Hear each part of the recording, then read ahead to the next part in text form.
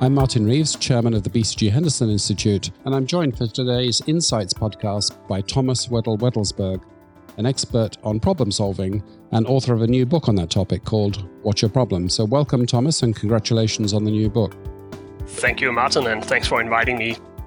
So let's kick off with the motivation for writing your book.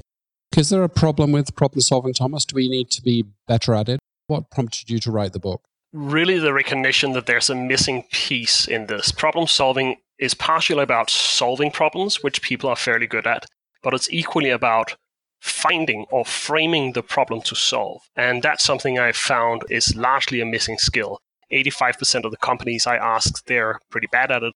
And even experts, even people who are good at it, aren't necessarily capable of explaining why. To a large extent, it's tacit knowledge for many people. So that's really what drove me to write it. So is the central idea that before you try to solve a problem, the more important problem is making sure that you've got it framed right, you're solving the right problem? Exactly that. And it is, moreover, I'd say, it's not something people just accidentally are good at. We know from about 50 years of research that solving the right problems or framing problems well, it's something people can learn. And we know it has a great effect, in part just because you can save a lot of money and time making sure people aren't barking up the wrong trees, if you will.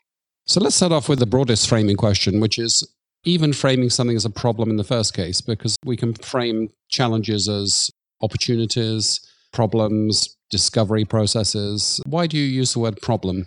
I think because problem is at the heart of many of these things. We know we have a problem when something goes wrong, like there's a negative deviation from the norm of our production or whatever it is. But I also say even things we talk about as opportunities, we want to be number one in our industry. Well, that's a goal-driven thing, but at the heart of that, in order to do that, we typically need to, for instance, identify a new problem that our customers have that we aren't solving well, or something that's in our industry or with our collaboration partners. So really the notion of a problem, well, it's just when you have a goal you don't know how to reach. And that, of course, comes up in many, many different variations, from acute problems with dropping sales to kind of vague vision statements we need to make a reality and so on. Your definition then doesn't exclude positive opportunity-driven situations, but you're saying that trying to achieve an aspiration is a sort of problem, so that you're using a problem in a very general sense. Absolutely. If we have a growth gap, which because, we as leaders go out and set, a high revenue target for 3 years out, well, that's a positive aspiration that's not driven by any other problem than perhaps stakeholder or shareholder expectations. But it still comes down to finding out, okay, so how do we deliver on that? And even that, as loosely defined as it is, that's what I see as a problem. Any situation where we don't really know what the way forward is. So let's go to the heart of your thesis, which is it's all about expertise in framing and reframing. So what is reframing and how does it work? Well, reframing is really driven by the recognition that it's pretty rare we have to find problems completely from scratch. But in almost all cases, somebody has already formed an opinion around what the problem is, and then your job is to pry that apart and actually see if that's true. I imagine in BCG, customers or clients don't just come to you and say, our sales are dropping, we have no clue why, help. I'm sure they come in with some sort of idea about what the problem might be, and that might not always be the right one. Yes, and indeed, that's the way we're educated, isn't it? In the sense the problem is given. You open the algebra textbook and it says this is an algebra problem and it's chapter 2, so it's addition. But you're saying in the real world, there may be biases as to what the problem is, but really the first job is to figure out what the best or most productive framing of the problem is. Is that right? You're hitting the nail on the head here. When you see how most people learned this in school, they were served a problem that was well defined already and they just had to go solve it. That's not what most real-world problems look like. Most real-world problems come to us as kind of a mess, and we have to sort out, almost as a sort of detectives, what is the best problem to solve among all of those pieces we haven't. I think that intuitively will make sense to listeners. But what is the science or what's the methodology there? Supposing I'm saying, yes, I need to be ingenious in reframing the problem. What are my choices? How do I go about that? I found to really drill it down, the central thing is to separate the problem from the solution. Very often people will go out and say, well, our problem is how do we roll out this solution? What you need to do is to go in first and say, wait, what is the problem we're trying to solve? What are our goals? Who are the stakeholders that are involved? What are their goals? Just get a basic clarity on this.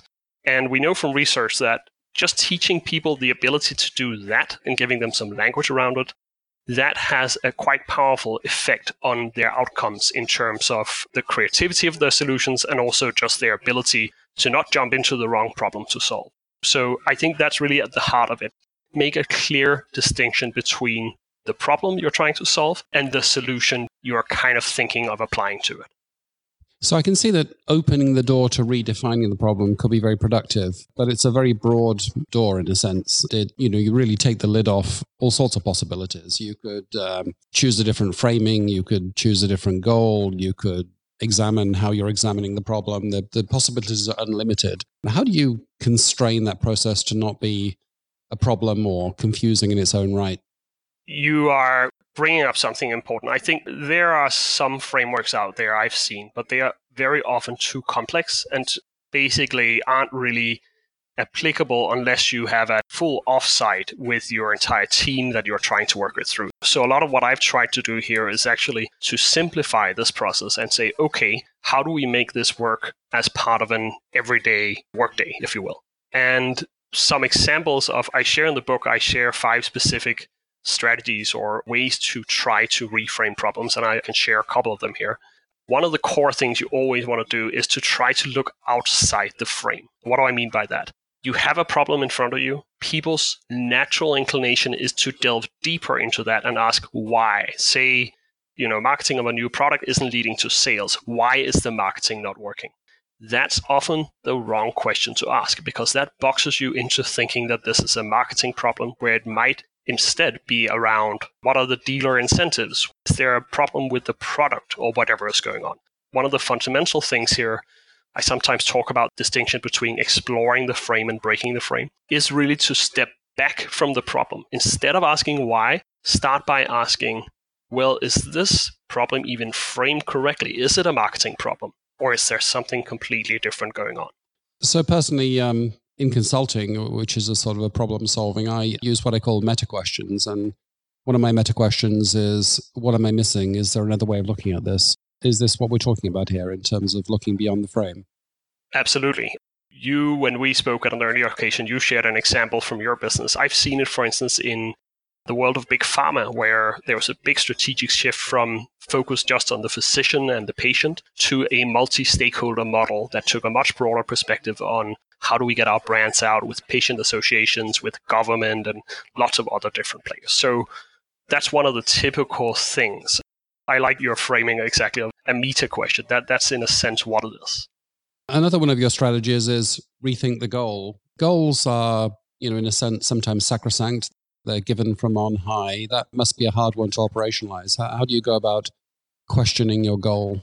The simple version is if the goal is just not clear, which it often isn't. Just go in and making sure that there is a clear and ultimately measurable goal. Beyond that, though, I'd say sometimes the key is to go in and realize that the goal you have in front of you might not be the right one to focus on. That can, of course, be a difficult thing to challenge depending on where you're sitting in the hierarchy, but nonetheless, it is a necessary thing.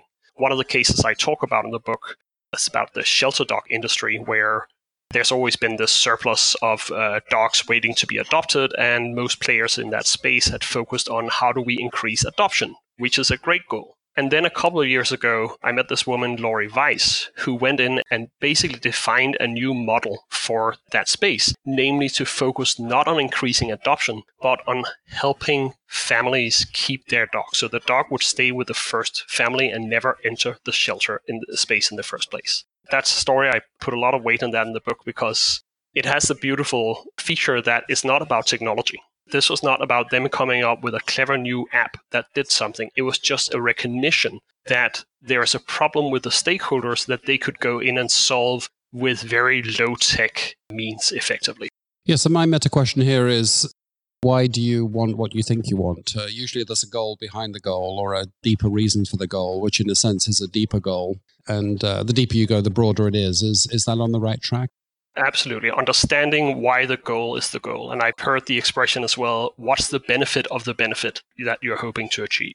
It's not always just going up higher in the goal hierarchy. It can also be trying to almost shift laterally. There's a researcher called Min Basadur who's kind of done some work on this and asking, what else are we trying to achieve here? Which can sometimes shed new light on situations.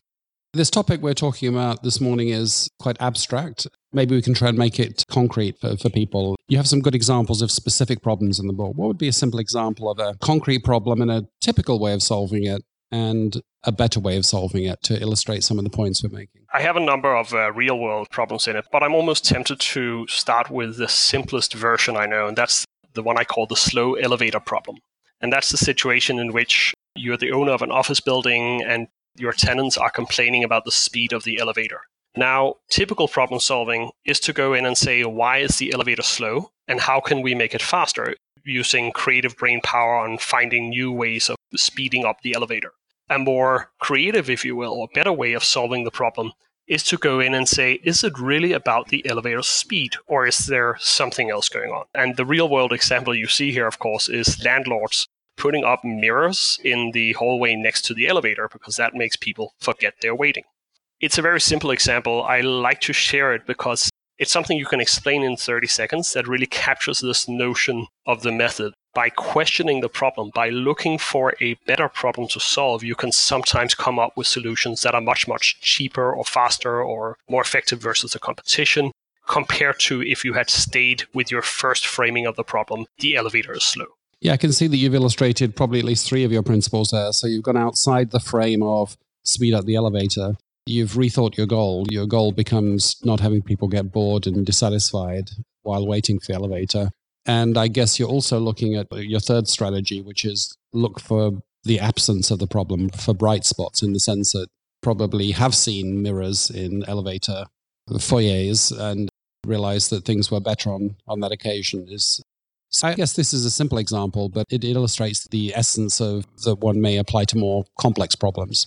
It's really, I found, critical to start with a simple example because that's what makes people understand what you're trying to do. If you're just saying, hey, let's talk about the problem, people tend to immediately apply, not trying to diss engineers here, but it is like a little bit of an engineering mindset to go in and say, well, what's the exact speed of the elevator and how can we measure that?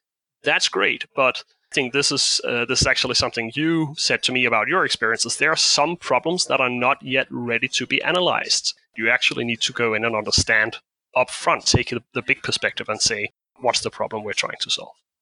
BCG's founder, Bruce Henderson, wrote a piece, as you know, on problem solving. And he said that in business, we never have all of the facts and the problem is never very well defined. So actually, it's an exercise not just in reframing, but he said continuous, iterative reframing. So he was saying that, framing is not something you do at the beginning and then you solve. You're constantly reframing.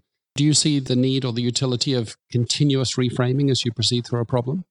As with many other things, I think Bruce Henderson was right about that. It's a mistake to think that problem definition is just step one and you do it once and then you're done for 2 reasons. One is that you only really confirm or validate that you have a good framing by testing, by going out into the real world. Typically in the processes I've seen, your understanding of the problem to solve develops alongside your attempts at solving it or gathering information on it. More importantly, I think, there's also a sense in which you can get trapped in a frozen problem. One of the researchers in this space, Kees Dorst, he points out this danger of companies getting locked into one specific problem they're solving and not realizing that problem is changing or that the world or the context is changing. And that's where you see some of those stories, I think, around incumbents suddenly being caught off guard by somebody who understood that the problem they are solving may actually have changed sufficiently to require a new kind of solution to it. As you know, one of my interests is imagination, the role of imagination, creativity, and strategy. We often think about solving problems as a linear or a deductive process. Is there a role for imagination in problem solving? Greatly so, I think. I think it's a mistake to categorize problem solving as just kind of something mechanical or instrumental, if you will. Of course, there's a sense in which you're going in and just making sure you're not solving the wrong problem. But when it comes to innovation, well, this plays a key part too. You're trying to find a better problem to solve. You're trying to get new understandings of what's going on, which is fundamentally a creative endeavor. I think it's Einstein who already back in 1938, he says, the skill here is to see old problems from a new angle. That's really what advances this case in science is about. I'd be curious to hear if you, in your work, I know you're coming out with a new book on this. Have you seen this at play? Well, I was thinking about that actually, because your previous book was about innovation and this current one is about problem solving. And I was wondering how the two are related. And one way in which they're related, I guess, is that when you're deploying imagination, when you're creating new things in the world or seeing things in new ways, in a sense, you are framing the problem deliberately loosely. So it's not just a different framing that you're looking for. You're looking for a looser framing. So in science, there's this idea of the correlation distance, the tightness of the coupling between the different aspects of a problem, and in a sense, deliberately loosening the coupling and framing broadly and vaguely, or even in the extreme case, suspending having a goal at all can be productive in the right circumstance. That would be my perspective. What do you think, Thomas? I agree. And I think that's one of the reasons why management consulting firms are good at solving client problems. They have seen a lot of loosely coupled but potentially similar problems in other industries. And once you relax the constraints around it, you have an easier time perhaps finding other parties or industries that have made headway on this problem somehow. That then you can start thinking, that's where you can start really finding these the creative connections that often lead to better solutions. Right. So my meta question for that one is, what is this problem like? That analogy you can only often see if you squint, if you defocus on the specifics and look at the more general statement of the problem, which is a loosening of the framing. So when we say reframe, we don't necessarily mean reframe differently but equally tightly. Sometimes it's about loosening. And this will be counterintuitive to many people because they think, well, solving as a problem is about defining it very specifically. What we're talking about here is actually, well, you need to do that at some point, but you also need to abstract from it. So I think implicitly we've been talking about individuals. We've been talking as if reframing and solving a problem is about how individuals think about things. Of course, in business, we think in groups. Does your methodology apply without change to groups, or does group problem solving introduce new variables? I would say it is fundamentally thought of as a group problem-solving exercise, because one of the findings I've arrived at is even if this is just a problem solely that you're dealing with, you will arrive at better ways of understanding that much, much faster the second you involve even just a few people. Literally, as a part of my process is to go in the second you define the problem, then you find a couple of other people, share it with them, and ask them to ask questions about that problem. So inherently, I think groups are critical to this process. I'd also say this becomes evident, of course, when you're dealing with complex interdependent problems, because that's where you almost need multiple people to even come in and understand the pieces of the puzzle that you're looking at. The classic metaphor here around the six blind people and the elephant kind of comes to mind. So it is imperative. It also, of course, creates some challenges around groups because you need to make sure that the group understands why you want to examine the problem, why you're not just immediately jumping into action mode and here's your solution. What else have you kind of seen on that? I describe so when Bruce Henderson says continuously reframe, there's a certain sequence of reframing. And I talk about one of the framings being framing for socialization. In other words, the people involved in the problem. And I think about this from a couple of perspectives. One of them is a group is less likely to get stuck because they have a diversity of cognitive approaches.